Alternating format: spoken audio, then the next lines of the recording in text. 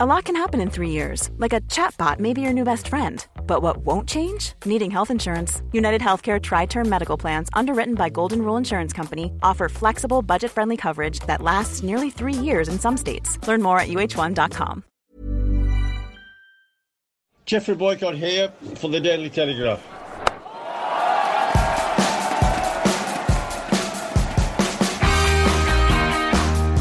Well, Australia polished England off to win by an innings and 14 runs. England were all out for 68. Yeah, I'll repeat it, 68 in 27.4 overs. You couldn't make it up. This Ashes series can't get any worse. All out 68 was bad. So bad, so depressing. Because a guy called Scotty Boland finished up with 6 wickets for 7 runs in only 4 overs. And you go, who the hell is he? With figures like that, you would think Australia had found a lethal express fast bowler to rival Jeff Thomson or Dennis Lillee. Not so. He is tall, strong, a good honest fast medium seamer, no great pace or swing, just a decent trundler, no better than many in county cricket. Yet England, they got out to him. And England's batting was rubbish, really. It's now getting ridiculous. You can't understand how they get out. If they got out to Mitchell Starc with his left-arm thunderbolts or the world's best fast bowler, Pat Cummins, you could understand it. But 6 wickets for 7 runs in 4 overs by an unknown, a young man who's 32, playing his first test match and his home ground in Melbourne, it's what you dream about. It's comic book stuff.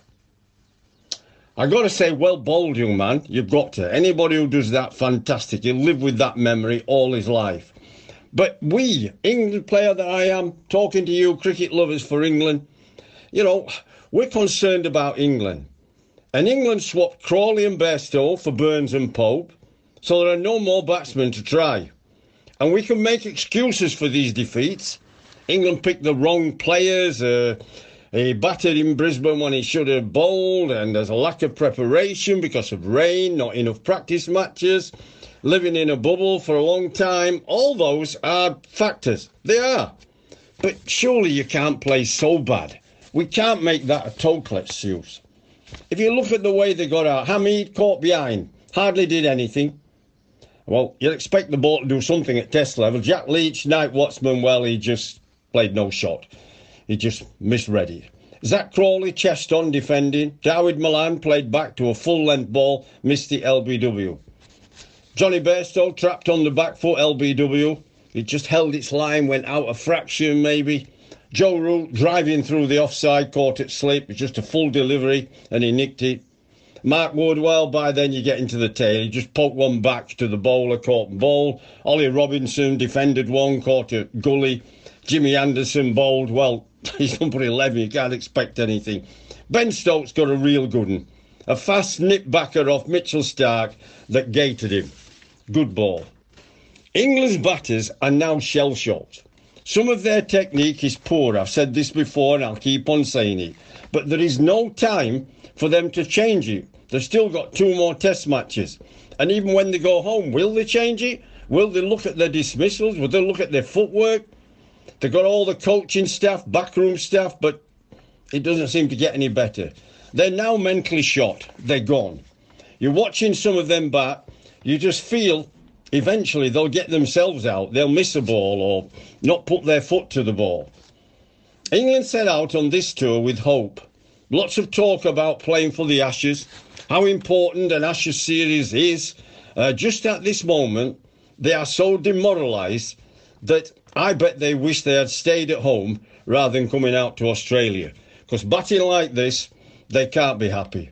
Many England cricket lovers too would wish the team had stayed at home.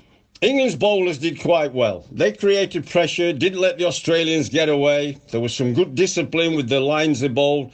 And Jimmy Anderson, excellent. 4 for 33 off 23 overs. That's top-notch stuff. Nobody's getting away from him. Mark Wood's pace added that extra wicket threat. But doesn't matter what I say about the bowling. It all comes down to batting. I keep on saying it and saying it. I'll keep on telling people, if you can't bat, you can't win test matches. Batsmen put you in a position to win, and then bowlers take the wickets. After England were awful in the 215, was it, World Cup in Aussie, New Zealand, that's 6 years ago, we were awful. Can you remember that? Andrew Strauss was appointed and given the job to make England a good one-day team because the next World Cup was in England, 2019. The planning and preparation worked. We won, so they must have done something right. Chris Silverwood says he's been planning for 2 years for this Australia tour, but it hasn't worked. So maybe they need somebody above him. Maybe Silverwood goes, maybe Joe Root goes.